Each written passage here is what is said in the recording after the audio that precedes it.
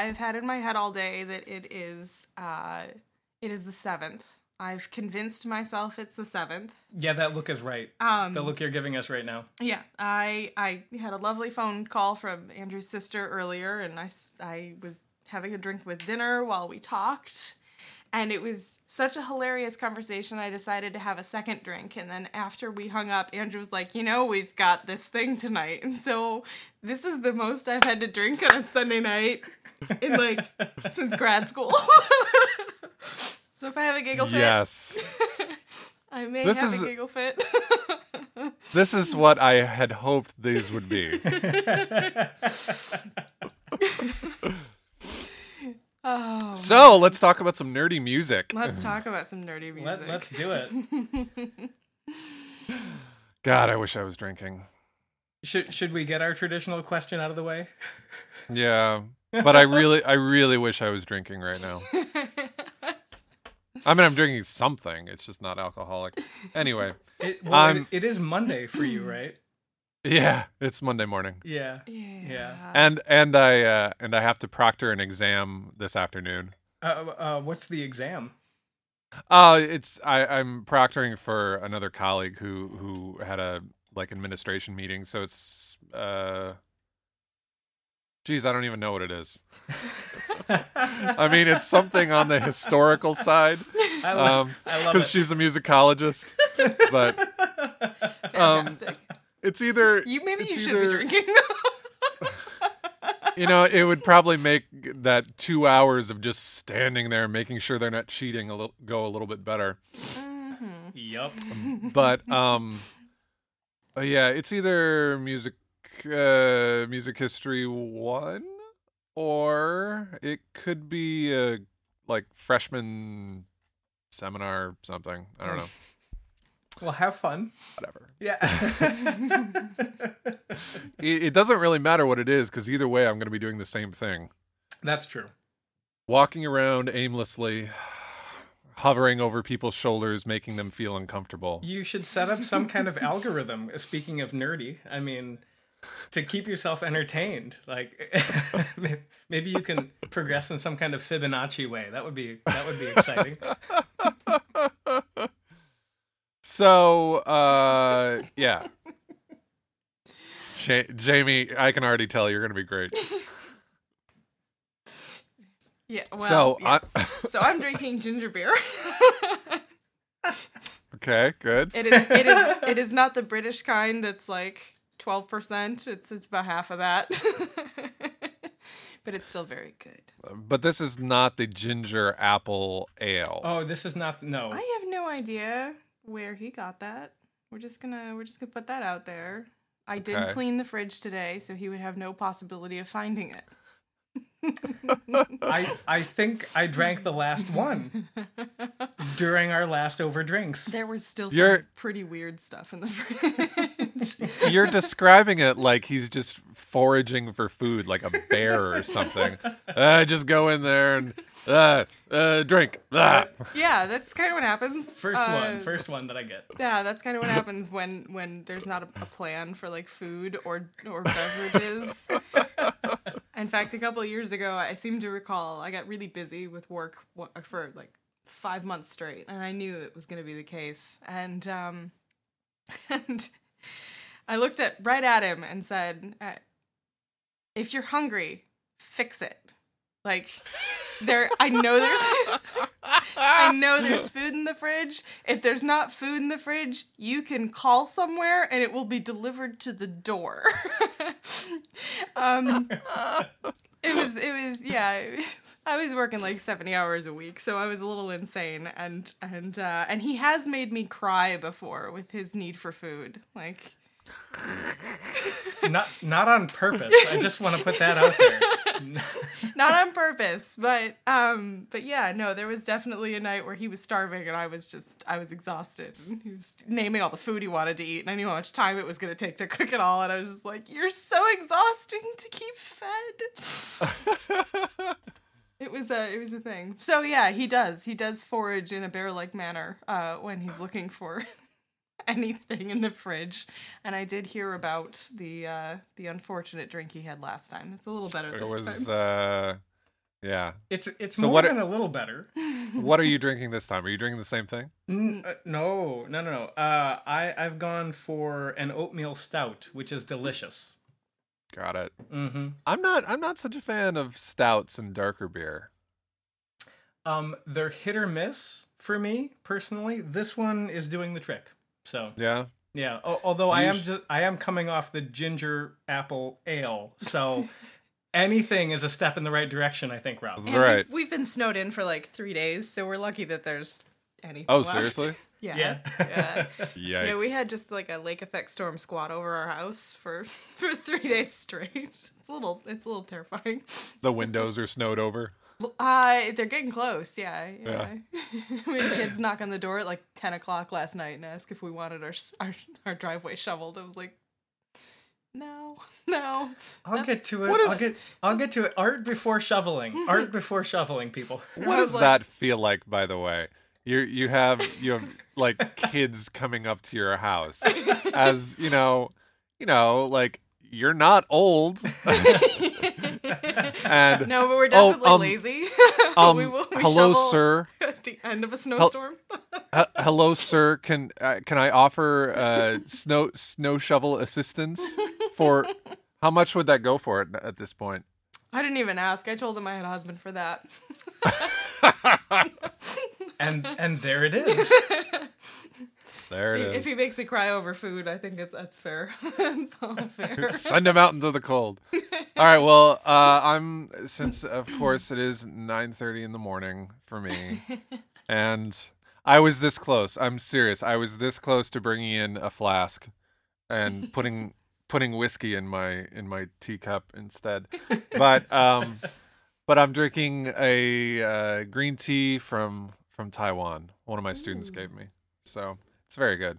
Now I know internet might be a thing, which is one of the reasons why morning is better for you. But just one of these times, we should try an ungodly early morning for us and an evening for you, just to see what you would be drinking. And I'll just get messed up. That'd be fun. By yourself. Can we add? Hey, I'm fine with that. I know that's the mark of an alcoholic, but it's also the mark of a father of two. That's right. Got to get it in whenever you can. Okay, so we should probably talk about music at some point. Yeah, I think so. So today we're talking about a bassoon concerto. That was your pick, right, Jamie? Yes, it was. All right, so why don't you tell us about it and why you love it? Okay. Give me 2 seconds here. Sorry. Just gonna die right in front We're of you. leaving that in. Yeah, we're keeping it in. We are not. Okay, so this concerto is fairly new. I have been learning the study piece for it, which he wrote a couple years ago called Woodlands. And I had no idea that he was working towards a concerto, but it came out a couple months ago on CD, and I'm still waiting to get a hold of the actual score and parts. But this is Sebastian Fagerlund's Mana Concerto for Bassoon. And I immediately told Andrew, we need to do an Overdrinks podcast for this because I feel so strongly that this is going to be an amazing bassoon concerto coming up, and that a lot of people are going to be playing, at least I hope so. And it also, with this single CD, kind of doubles the number of concertos that include bassoon multiphonics that exist in the world, or nearly doubles. There were 3 that had been written when I published my book a few years ago, and I even think the reviewer said something along the lines of, I trust her that she did her research, but really we can't only have 3 concerti with multiphonics in them, but can anybody tell me anymore? And the response has basically been no, I think. I haven't heard of any other ones. I think Dai Fujikura may have written one in the past year or so. I'm not sure that it's completely out for publication or recorded yet, but yeah, I think we've doubled it in the past 3 years. Nice. But with this CD that I believe his name is pronounced Bram von Sambeek has put out, he's got the Claviajo Bassoon Concerto, which was which was also started as a solo, his Solo 5 or Solo V. I'm pretty sure it's Solo 5. Which I have a handwritten score for. It was before they even did the notation publication of it. Bam. Yeah. It's illegible. Most Well, I handwritten haven't- scores are illegible. it's why I haven't performed it yet, actually, because Yeah. I just can't slog through it. But I found out this summer at IDRS that they have published a notated version now. Yep. So this CD that Bram has come out with has the 2 study pieces that each of the composers wrote in order to prepare for the 2 concerti. And as much as I love Claviajo, I hadn't really heard that much of Sebastian Fagerlund's music before I heard Woodlands, and I completely fell in love with it. I think he writes incredibly gestural music. The piece feels connected from beginning to end, which is hard to do with a solo instrument for that length of time. And How he long is turned it? It's about 22 minutes in length, I think. No, that's the concerto. I think he's asking. Sorry, the solo you're talking about? Yeah. The Yeah. Sorry about that. solo is, I think it's about 10 minutes. Okay.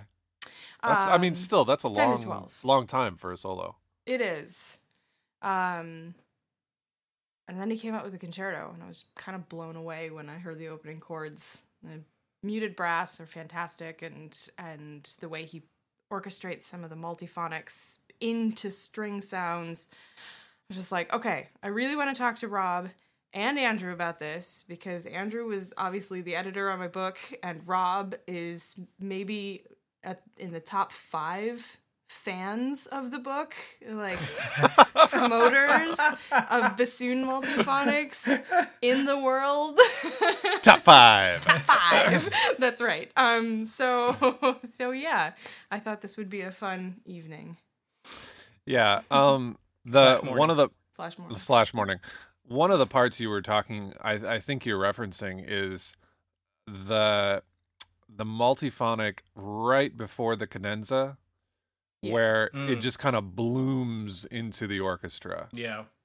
Oh my God. When that happened, I was like, oh, yes, this is how you should do it. Yep. And actually, I found, I kind of thought that in many ways, a lot of the extended techniques that he did write for bassoon, he didn't treat them like so many other composers treat them, where they're just like little one-off and, they really had no meaning.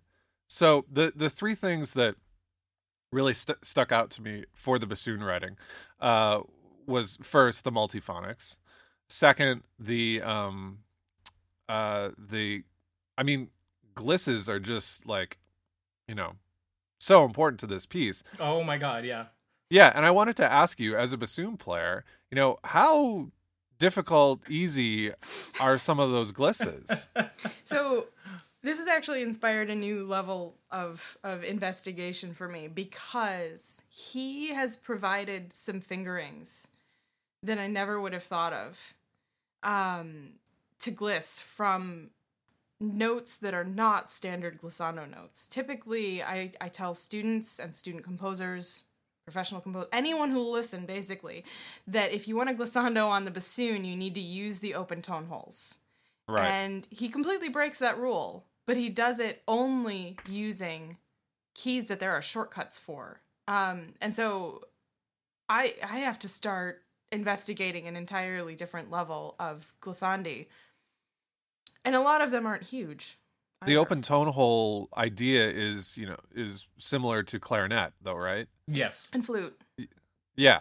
So you're just like half holing and then 3/4 Yeah. holing. Yeah. Okay. But he's even on those instruments, though, glissing down is usually more problematic. I mean, ascending glissandi are not to say that they're fairly easy. I mean, they're fairly easy to execute once you understand, what you're doing with your throat aperture and how you're voicing things. But descending glissandi take a bit more finesse. And the fact that, especially in this concerto for bassoon, there's so many descending glissandi that they're not just pitch bends. I mean, it's substantial range that's being bent. I mean, most of them are like at least a minor third.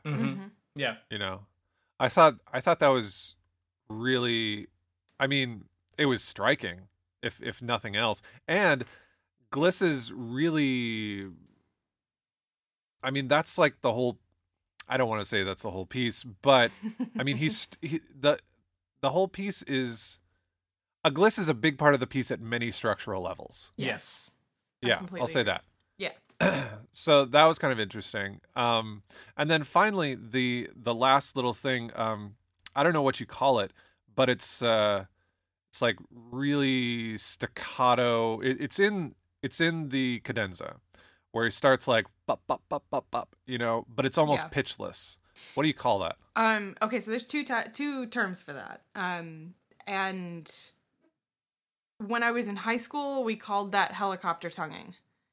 Okay. Because if you play the lowest note on the bassoon and you just articulate really quickly without producing a tone, it sounds a little bit like helicopter blades, this little...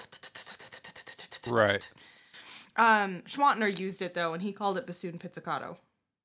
And so those are the... That's fair. I mean, you have flute pizzicato and, you know... It can be done with or without the reed. He uses it with the reed for this one because he kind of bounces right into phrases. Which was really effective. But I think as a composer, thinking of this technique, I like to remind people that this was mic'd, and it has to be in order for that to be really present. Notice that like he uses that. And then the bass clarinet, and there were a series of other instruments that same type of motive got passed around using the same little rhythm. But they were clear as day. If you did the same thing in an orchestra hall, it would have to be like Severance Hall for it to be audible, unless there was a microphone. But typically, I use it in electronic pieces when the bassoon is definitely going to be mic'd. Okay, that's good. That's good to know. Because I thought like, I usually have problems with cadenzas because I find them to be masturbatory. And I think that's fair. Yeah. Yeah, I mean, usually it's just like, okay, go on, go show us that you can play, but does it really mean anything to the greater, like the greater goal of the piece? And I felt like when he threw that in, I mean, he was kind of playing with different ideas from earlier in the piece in the cadenza, but when he threw that in, it was like, okay, all right, let's see where this goes. If you don't do anything with this, I'm going to be really disappointed. And then he did something with it. Yeah. So it's like every single time he uses something extended on the bassoon, he doesn't let it go too soon, and it's not just a one-off. He really does something interesting with it, which I definitely appreciated.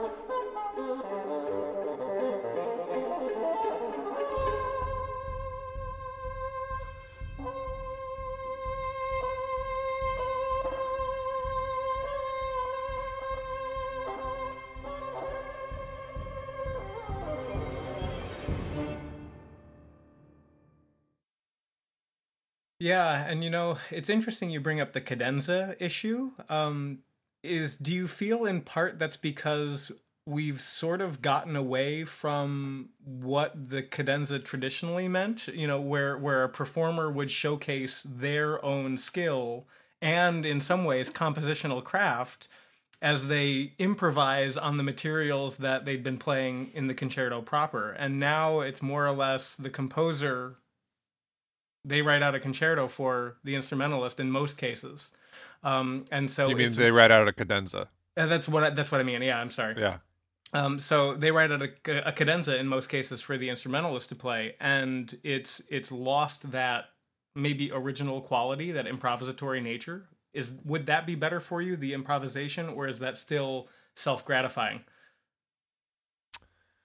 It still feels. I mean, yeah. I think I still have problems with it. I guess I'm not a big fan of just solo pieces. Okay. And I mean, a cadenza is the ultimate just solo piece. Yeah. You'd probably It's like, love oh the wait, way- you guys shut up. I'm gonna go for a while. Like, never mind the 80 people behind me. Like, You'd probably love the way my first bassoon teacher taught me cadenzas then, is that they must be done in one breath. yeah, I like that. Short, sweet, get out of here. It was like, you can show off, but you only get a breath to do it. And therefore, it was like, I was in high school, so it was like 6 measures. Yeah. Yeah, I mean, I was actually just having a conversation with one of my the bass player that played in my high school rock band, who has gone on to just be just this wickedly talented bass player. He played in the Marine band for a while, and then he's gigged with a lot of people, and he's just really good. And we always like try, we connect every once in a while, and we try to share bands that we're listening to for the other one. And he's always kind of gravitating towards these bands where the instrumentalists are just amazing. They can play so many notes in so many seconds, and it's all. And it used to be like that. Now he's kind of gravitating toward more like tasty stuff. Like, he just gave me a band to listen to that I absolutely love called Hiatus Coyote. And they're from Australia, and each one of them is a great instrumentalist in their own right, but the way they fit everything together, it doesn't seem like it's too showy. But then again, I just like listen to this band called Dirty Loops. Yeah. And they're just a trio, and we were talking, and he was like, yeah, I mean, they're good and everything, but all their solos are rehearsed, and it's all, it just lacks a lot of depth or meaning, and I find the same way. It's just like, okay, you could play your instrument, I get it. Now do something interesting with it. Don't just like, it's like, I don't care. So it's, yeah, I mean, I have problems with solos. I like the idea of a group doing something together, which is, actually, I was thinking about this. It's probably why I don't write too much tape music, because it's like the composer solo. Yeah. Right. Yeah. And it's like the most selfish thing you can write. I love tape music, but at the same time, it's like, I don't want to write it, because it's like, who is this for? All it's for is to like get into Seamus or ICMC or something, Been there, done that. No, I get it. Yeah. Yeah. Huh. So anyway, one part that I really liked was, well, I don't know if I liked it. It was just interesting to me. And I shouldn't say interesting, because that's a terrible word for composers, but it really is. It struck me. I'll say that. Okay.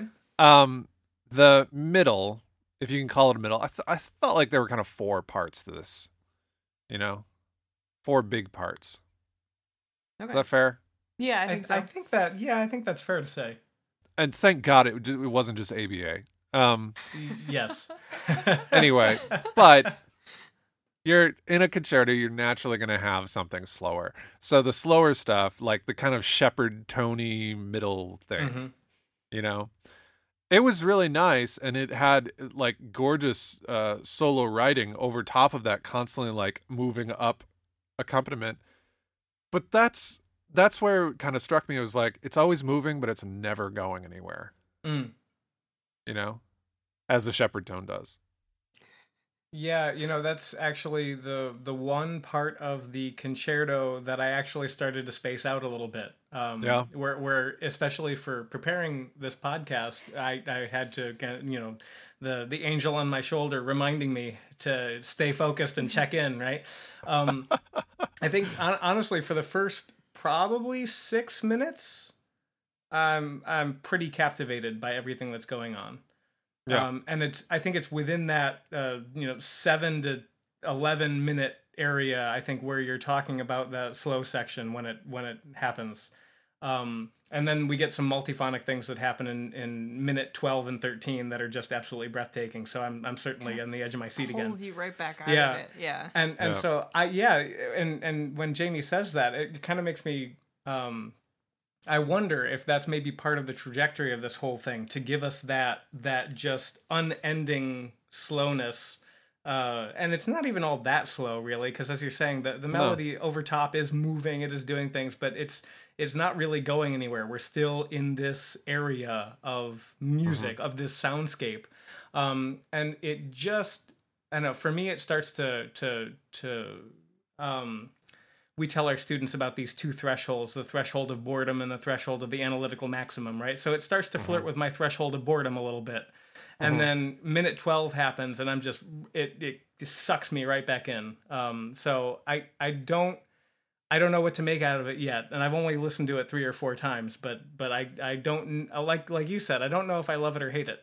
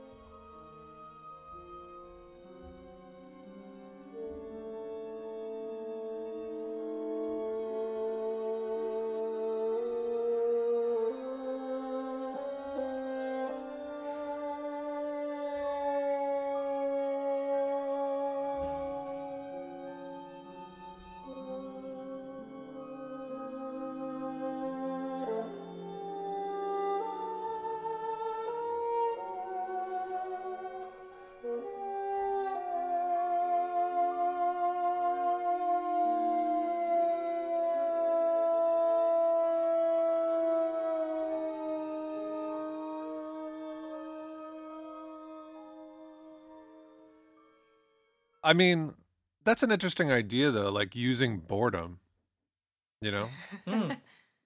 I mean, is that a legitimate compositional tool?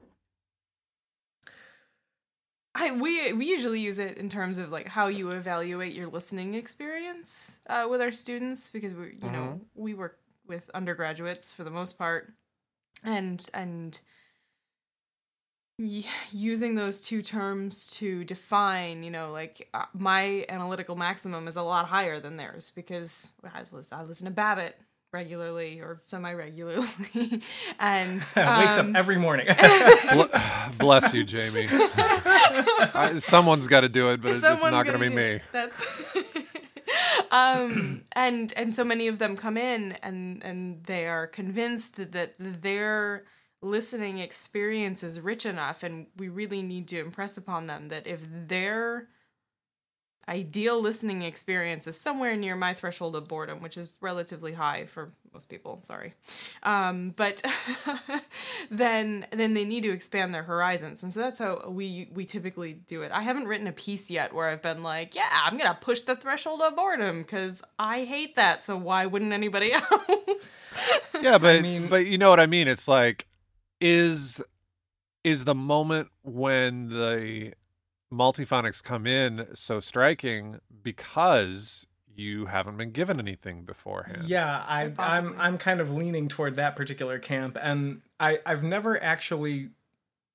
How do I want to say this? It's not on the forefront of my mind as I compose, but I do tell all of my students when we're talking about these two thresholds that the most successful pieces are never in any one place for too long. Mm-hmm. And the goal should be to traverse this landscape between these thresholds to create something that is interesting. And right. If you're in any one of those areas, if you're hanging out of the threshold of the analytical maximum or the threshold of boredom for too long, it's gonna end up with the same scenario. The listener is gonna check out. Right. If there's too much information coming at them too quickly for too long a period of time, the brain is done. If there's not enough information coming at them for too long of a time, the brain is done. The brain is going to start giving themselves more interesting things to think about than the music that's coming at them, right, that they're receiving. Mm-hmm. And so, but the same can be said about hanging out right in the midpoint, right? I'm just gonna play it safe, right in the middle, and that's also uninteresting. It's the journey between the two thresholds, I think, that gets people excited. Yeah. So, in your estimation, this piece does that, but it comes dangerously close. Yes. And I think that's probably where most of the excitement lies. If it's riding the edge, right? And I think that's interesting. Yeah. Well, I think he also toys a lot with. You posted a couple of interviews right before. I did. Before we sat down to listen, and he talks, or one of the interviewers talked a bit about transcendence. Oh. And that's this idea, like, I don't know about you two, but as a composer, thinking of the idea of transcendence, how to get the audience so entranced in your piece that they forget what's going on around them, that they're completely absorbed in their experience, is really daunting. And I don't think that it's anything that's taught. I feel like that's really hard to do with music. You know, and like there's, just because I'm coming off of teaching this class on the New York School of Composers and Artists, I have all this stuff still in my head, but that was something that artists like Mark Rothko and Barnett Newman and Clifford Still, that was something that they were going for, was transcendence in their art. Barnett Newman, it's a little bit too abstract. Like that's an understatement of the year. Barnett Newman is too abstract. We tried to stifle that as best we could. But you know what I mean? Like, of course they're all abstract, but even among abstractionists, Barnett Newman is still like on the verge of, you know, Frank Stella in the later years, and you know, it's just like it's hard to get that type of emotional response from something that is so, it's like it's almost too clean, you know. But whereas like Mark Rothko, I've stood in front of Mark Rothko's before and I've felt something, like I've been moved, and it's actually a pretty common experience with him because there's such depth. On the other hand, with music, I feel like, I don't know, it's just, you can't sit long enough with something. You know, it's, with a Rothko, you are controlling your time. You know, you are controlling your focus. with a piece of music, you are being controlled as a listener. Yeah. So I'm trying to think of of pieces where something like that has happened to me at some point, and it's very few and far between. Then again, when you think about transcendence in art, Rothko is the only person I can think of that's ever done that to me. So yeah, I guess it is hard, but maybe can be done. I think too, we always draw parallels between music and other art forms, for better or worse, and I imagine other disciplines do this as well. But the fact that our medium is never the same, even when the blueprints that our pieces are go to musicians of the same ensemble, that it's never interpreted exactly the same way. Yeah.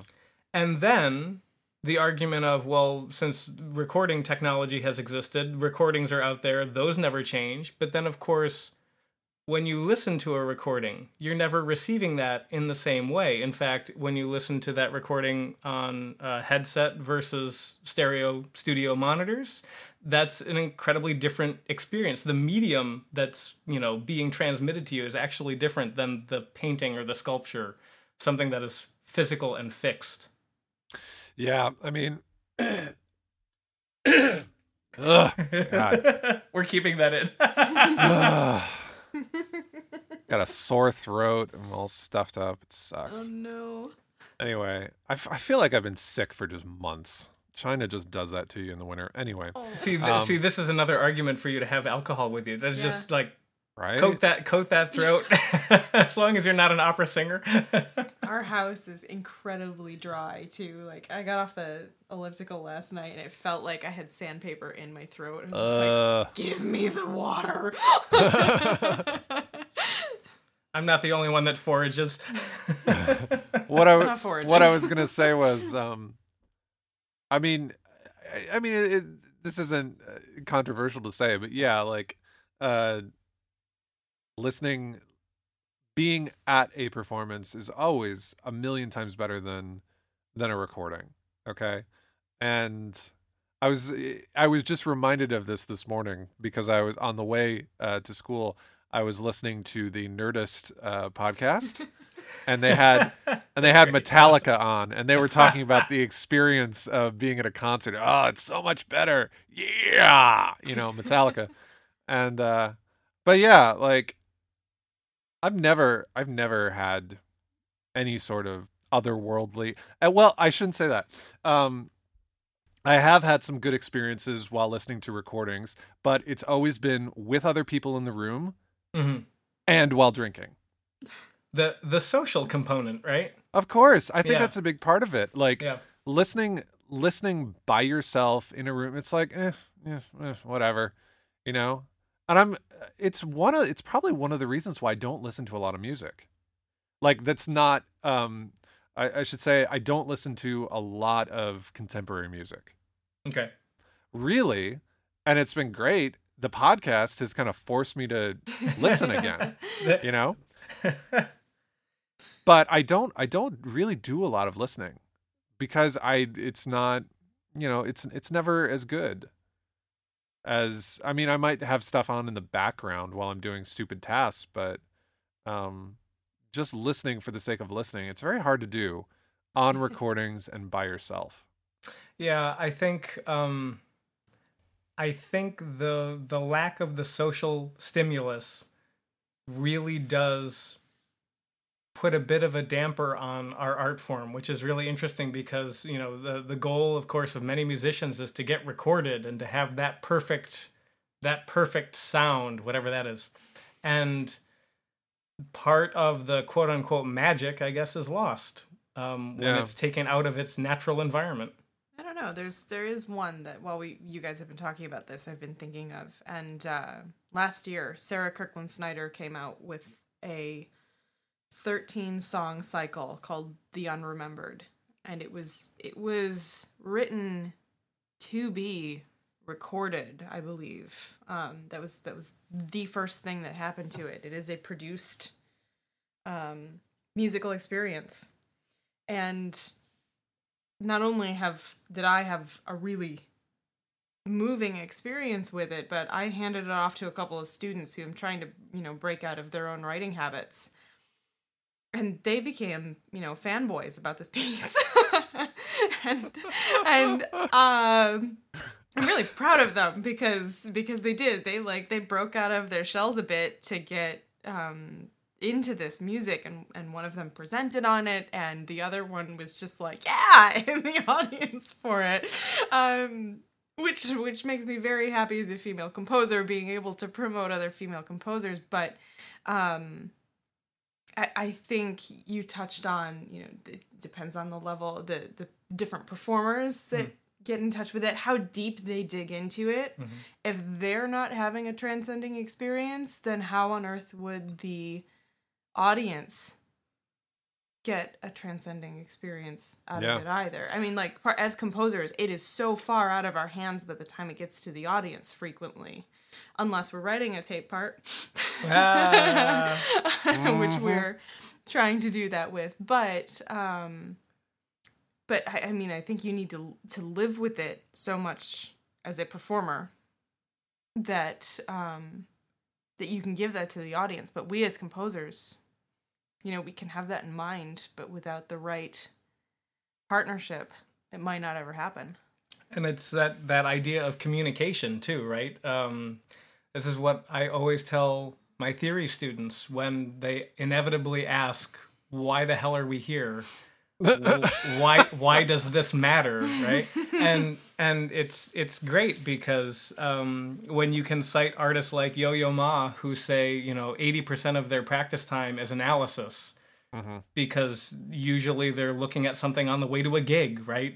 He specifically had said he's studying scores on a plane from point A to point B, and he doesn't have a chance to take out his cello, and so a majority of his practice is through analysis and understanding what it is about the music he wants to communicate.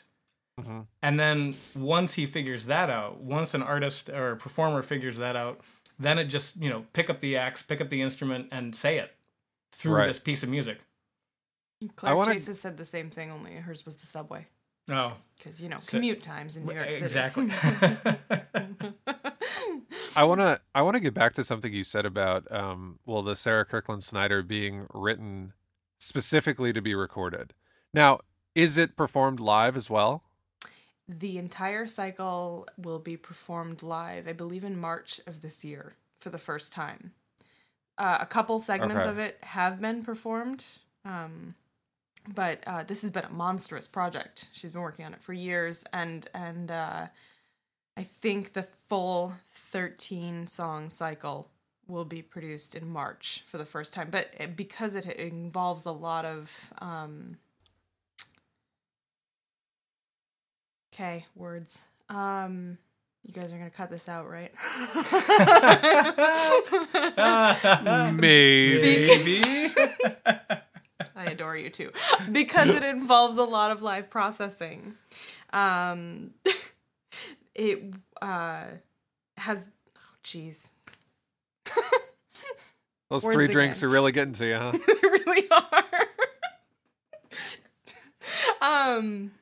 Because it involves so much live processing, they haven't been able to do a full production yet. Let's just end it right there. Okay, so my humiliation's complete. But you kind of made me think of a composer we've already had on the podcast, that Amanda Feary, and she had this group of piano pieces that aren't meant for live performance. Mm-hmm. It's just recording, because the piece relies so much on her piano, the atmosphere when she was recording, the fact that the microphone is inside the piano, mm-hmm. All of these things. So I'm wondering, is that the same case with the Sarah's piece? Does it rely on the medium to the point where it couldn't be represented in a live context? Because I feel like those pieces do give me something from recording. It's you're writing for the medium versus documenting with the medium. Yeah. Oh, I completely understand, but no, Sarah's piece is capable of being performed live It as is. well. Yeah, Okay. she wrote it with the idea in mind that it could live in, have one foot in one pond and one in the other, where she can have it live performed, but also have this very clean produced sound in the recorded medium. I think it works really well. I would love to hear it live because we know that, pop music is meant to be produced. And sometimes live performances just completely fall flat. Depends on the band. Yeah. It depends on if they're lip syncing. Well, come on. Come on. That's... I actually, with this whole Mariah Carey thing that went down, I don't fault her at all. I mean, no. It's like, when I feel like when you're performing on TV, it's just for the visual spectacle. Oh, yeah. And I think especially in of that really well paid pop music, it's like that. When we were in tech classes as undergrads, they were like, they taught us that at most of these live shows there are two computers, one running the show and one running it at the same time as a backup, just in case the first one fails. Yeah.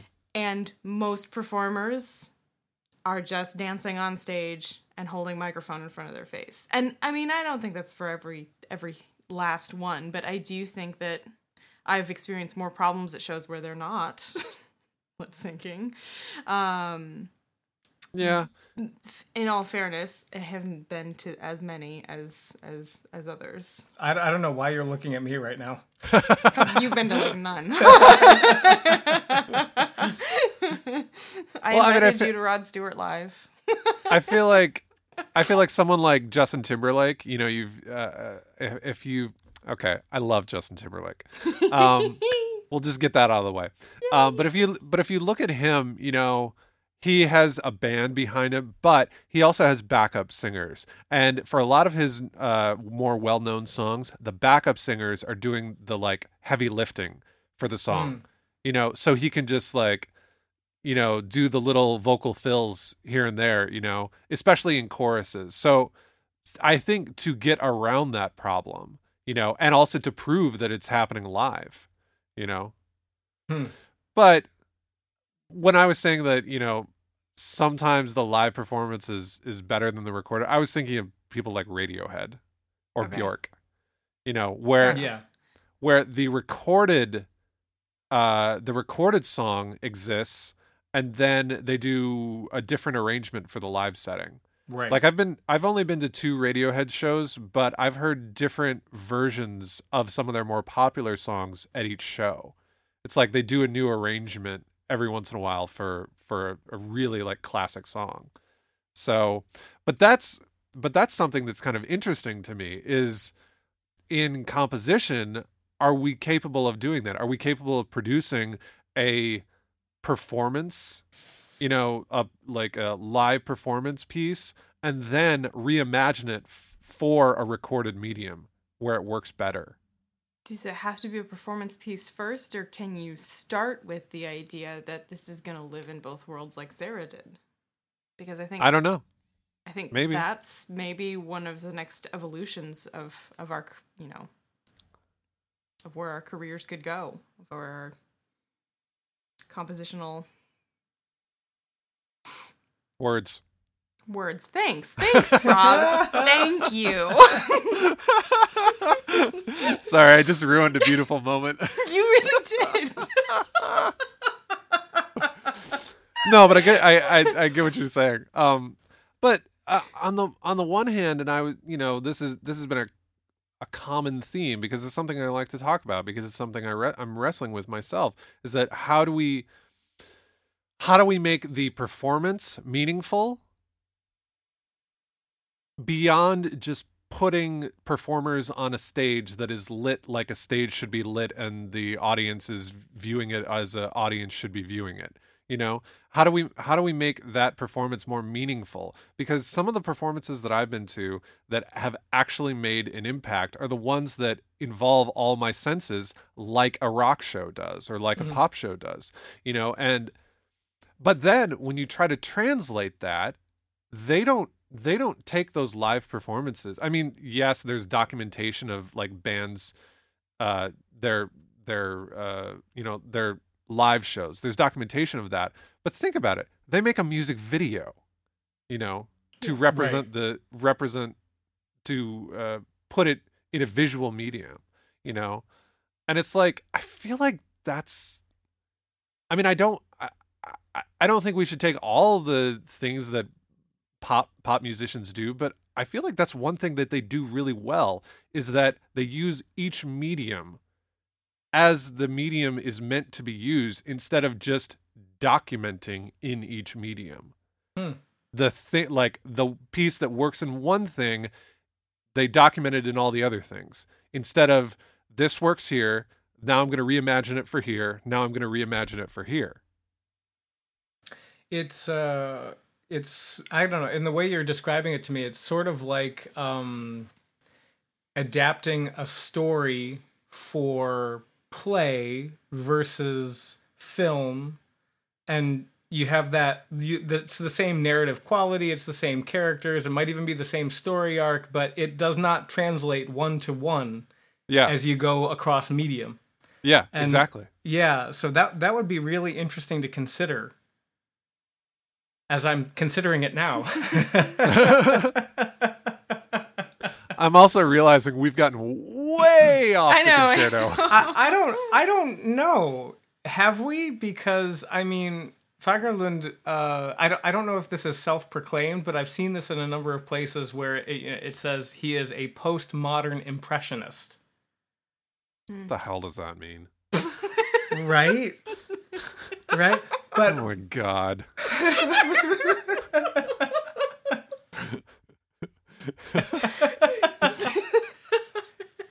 Sorry, I'm just... Insert laugh break here. I just can't take people who... whatever. Like I said, I'm not entirely sure if this is self-proclaimed. But I mean this label has been attributed to him in one way or another. And I don't know. Okay, so postmodernist, we kind of know is an amalgam of all of these different types of things, and is interested in a wide perspective of both historical but also future-looking ideas. Basically, anything is open and on the table. Right. And then we put this idea of impressionism in there. So you make everything that you're inspired by kind of fuzzy. Yeah. Or there is a greater sense of abstraction and color and all those things that are kind of proto-spectral, if you will. But thinking about that in terms Jamie, why are you stifling this? Jamie's been laughing silently for like 3 minutes. Yeah, it happens every time I talk, Rob. Because it feels like a giggle fit is about to hit. I'm trying to let him talk. Yeah. Sorry, I totally derailed you, Andrew. No. Hey, it's easy enough to do, as listeners well know, from previous Over Drinks and Not. I think in interviews he's given, he's talked about how the music that he writes...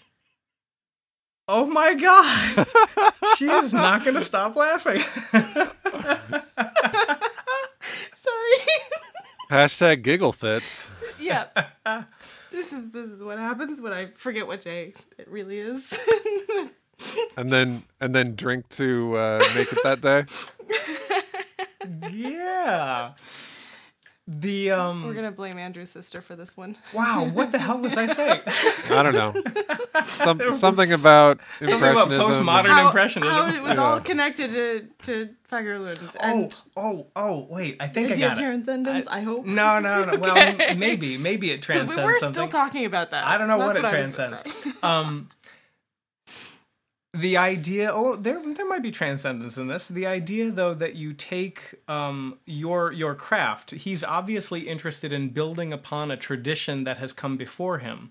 But unlike composers who maybe harken back heavily upon that tradition, when I listen to this concerto, there's certainly counterpoint, there's certainly harmonic progression, there's certainly all of these holdovers from a canon, if you will, a tradition, a trajectory from the past, but he's realizing this in, I think, from a 21st century standpoint. So the but how does Impressionism come into that? I mean, it's like, I feel like, well, you're saying whoever is describing him as this, either himself or someone else, is a postmodern impressionist, meaning that impressionist modifies postmodern, but postmodern includes impressionist. Right. So impressionist times 2. Can you get an impression of postmodernism? Now I'm really... You know what I mean? It's like, that's why what the hell does that mean? I mean, I don't know. But the one thing you just said that actually really struck me as well about this piece was counterpoint. Yeah. And it made me, and I think in the Shepard tone middle section, which I'm just going to call it, in the Shepard Tony section, Tony Shepard section. The Tony Shepard section. I love it. You guys are trying to make me fall apart again, aren't you? It's not going to be hard. Well, in the Tony Shepard section, where where it kind of gets a little bit boring and your mind kind of wanders, and that's where I was like, oh, this is like a Shepard tone, because I wasn't really paying attention to the music anymore. That's very impressionist right there. Oh, we found it. But in that moment, I began to let my mind wander and thought about the rest of the piece. And counterpoint was a big word that kind of stuck out with this piece. And I was like, I should make my students do more counterpoint. Just like even outside of their classes. Yeah. Oh, I'm totally in agreement with you there. Yeah. Not having met your students, I apologize, but or maybe not. I don't know. Yeah, Rob, your kids suck. Oh my god! I hope you guys got that. Okay. Well, I can't. Oh God, listen to me. I sound like I'm from Toledo. I can't talk about this. Really? Because it kind of sounds like you're from Syracuse. Syracuse? Well, I can always tell that I'm from Toledo, Ohio, when I pronounce words like talent. If I pronounce it like I'm from Toledo, it's talent. Yes. I work at talent. I have talent. Oh, good. But I can't have talent if anyway. I can't talk about this piece without saying something that I don't like about it. Fair enough. And there was a moment where he went down to just like the solo bassoon was still playing, and then it was like piccolo and tuba. Now, to be fair, I think there were a few other things, maybe ringy dingy plunky things. My lovable percussion. I think there was probably piano in there. I can't remember, to be honest with you. But yeah, there were some other things, but the emphasized sonorities were piccolo and tuba, and especially in the video, they were focused on those two instruments to tell you, ooh, listen to these right now. But it was like, ugh, it was so forced to me. It's like you listen to you go to I don't know. I don't want to. I'm going to get very belligerent here about this, and I really don't want to. But there are those composers like, oh, I'm gonna write a piccolo and bassoon duet. Oh, that's so cool. No, it's not. It really isn't. These instruments do not work together. They should never work together. They have no business being in existence in the same place other than for novelty's sake. And I felt like that moment was really, really forced to me in an otherwise really beautiful piece. Well, now it's interesting too because the piccolo I'm sorry, was doing you guys don't have bassoon or tuba and piccolo duets, do you? No, no, we not don't. at all. Okay, good. That'd have been funny.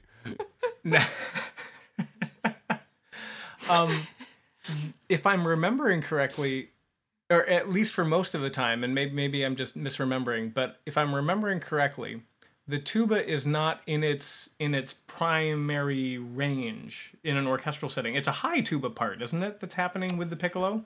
I didn't feel like it was that high. Well, I mean, not ridiculously high, but it was in an upper tessitura where it was the bassoon was the lower voice. I thought. I feel like you're splitting hairs here to make. No. I'm not splitting hairs. I'm just. I mean, my New York is coming out here. I feel like I think. I'm not defending it necessarily. I'm just saying that the obvious uses of that particular instrument, I don't think it was necessarily obvious. I'm going to have a piccolo and a tuba duet. The first thing that comes to my mind is really high squeaky tones and farting noises. Right? That's maybe that's why these. Oh my god. Hashtag overdrinks. Yeah, I mean, I get what you're saying, but at the same time, it's like maybe it's if I wasn't watching the video, if I was actually just sitting in the audience, maybe I wouldn't even have this thought. But it's the fact that they were emphasized in the video that I really started to pay attention and figure out that, oh, it's a bassoon and piccolo and tuba trio right here. Wow, that's... I think it is the video because I have no idea what moment you guys are talking about. Really? Yeah. So you've just been listening to the recording? Then? I've just been listening to the recording. Yeah. All right. So it might be the video driving you guys to that point. But I'm more I than don't happy to know. share my moment of discontent. And Oh, this is you have a moment of discontent? it is In the winter, even. it. Thanks, Rob. It's not even to do with the piece. It's the title. Dear composers everywhere, we get that it's a big stick. But there have been enough titles about the big stick. Let's move on.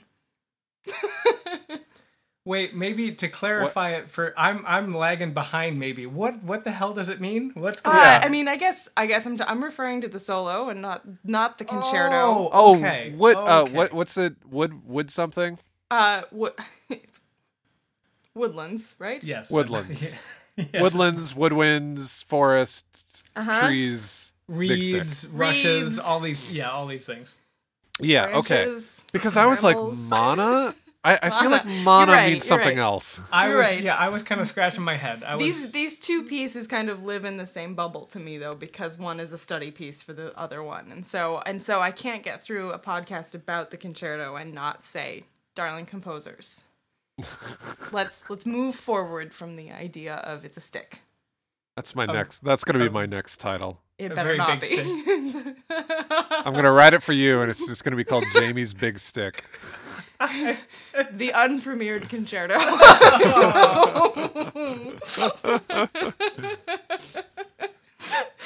That I don't think we hit on this yet, but that's actually something that's kind of interesting. That and I get that other people do this, but the idea of writing a study piece, play this and then play this, Oh, That's- that's interesting that you think of it that way, because I think of it as the composer getting to know the instrument and what works for it as a study. as a Oh. sound repository. And then Oh, okay. because there's a lot of stuff from the solo that didn't make it into the concerto. Some of the brutally high stuff at the end of the solo. I'm talking like G5 So sitting on top of the treble clef. To For remind bassoon. me, Rite of Spring that starts on a C5. Correct. So a Okay. perfect fifth above. Rite of Spring C. Yeah, that is how this piece, the solo Woodlands ends. Is doing this beautiful lyrical. It ends Solo. like that Yeah. after you've been burning your face off the entire time. Right. So you've got like these angry beaver moments where he's like, right down the low range, right? If I had to laugh out loud, you'd better do it too. Angry beaver moment. That was a long story. Rob, you've never angered a beaver? I guess. Well, I'm leaving that alone. Yeah. So he goes from all the way from these outbursts in the lowest range of the bassoon to these very, very high and lyrical solos, and that's how the piece ends. And I'm really happy he left it out of the concerto because I think it would limit the number of performances that were possible. So yeah, I really totally. do think that this is a study in how to write for the bassoon, preparing him for writing the concerto and taking what really worked about the solo and leaving what didn't. Because I guess that, that does make a lot more sense because everyone says that the even numbered symphonies of Beethoven's were his study symphonies in preparation for the odd numbered symphonies, and maybe not 6, but anyway, like 4 was a study for 5 and 8 was a study for 9 and blah blah blah. But I kind of took it in the way that, see, I have a piece for Jesus, Jamie.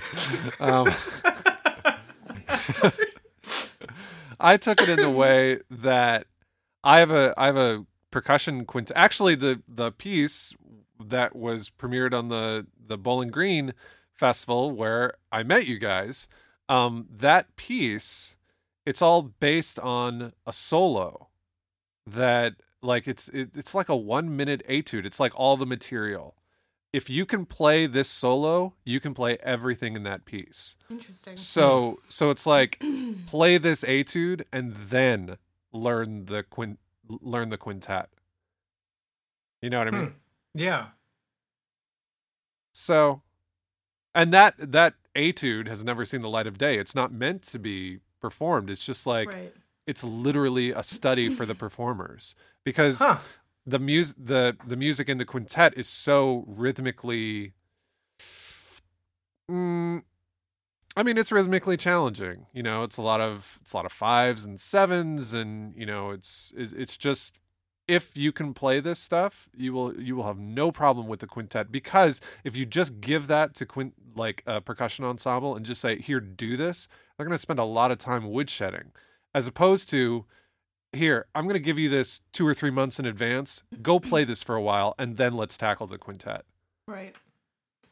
I actually think the concerto might be, this particular pair, though, the concerto might be easier because of the high section being left out at the end.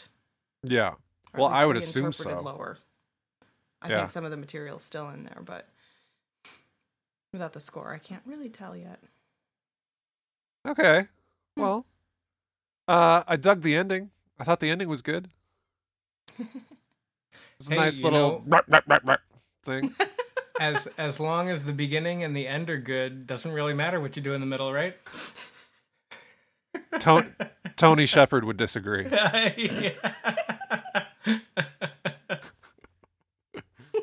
All right, final thoughts.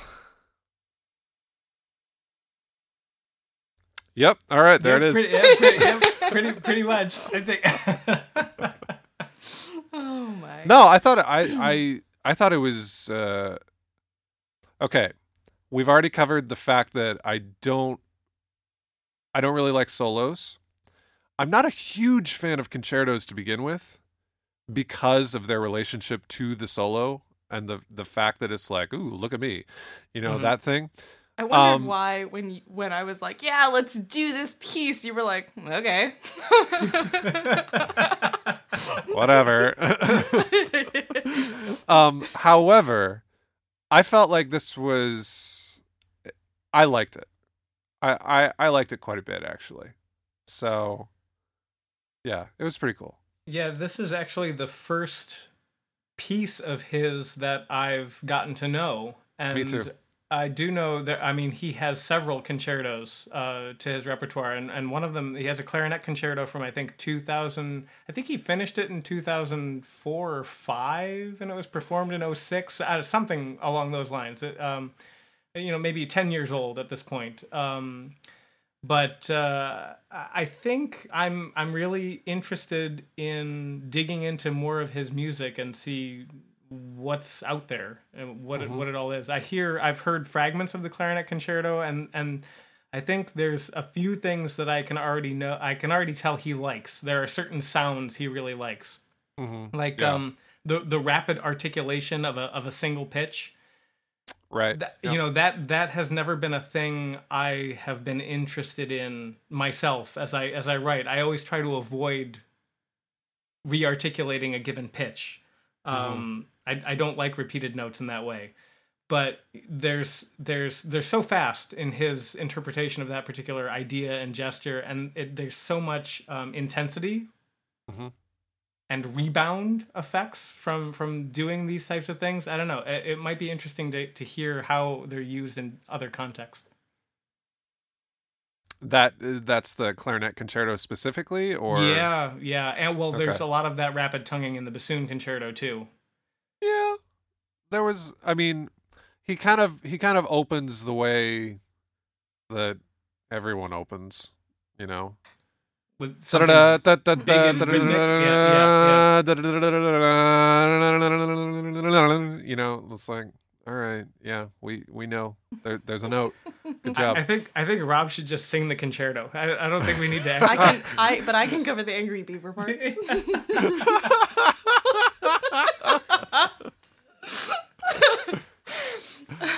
Hashtag Tony Shepard. Hashtag Angry Beaver. Hashtag. I don't know. Oh, well, final thoughts from me are that, I think this particular piece unfolds really well for me. There are not that many bassoon concertos that can keep period. And there's not that many with extended techniques that the techniques are actually integral to what happens in the rest of the work. But there aren't that many concertos where a bassoonist can take it into a competition and potentially win against the Tchaik Violin Concerto or Bartók's Third Piano Concerto or the Rachmaninoff Concerti. We don't get to be showy all that often, and I'm hoping that this piece can turn that table just a smidge, just a little bit, and open the door. But that is my final thought, and please cut out that is my final thought. I don't know. There's something very rhythmic and something very unique about that, right? It's like the opening. That is my that is my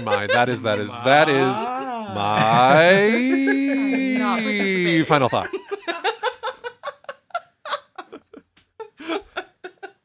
Okay. Well, thanks, guys. Thank you. I think. Thank you, alcohol, for this one. I hoped it's what you wanted when you thought of this idea. Exactly what I wanted. Thanks for listening. As always, if you want to find out more about adjective new music or lexical tones, please go to our website, www.adjectivenewmusic.com.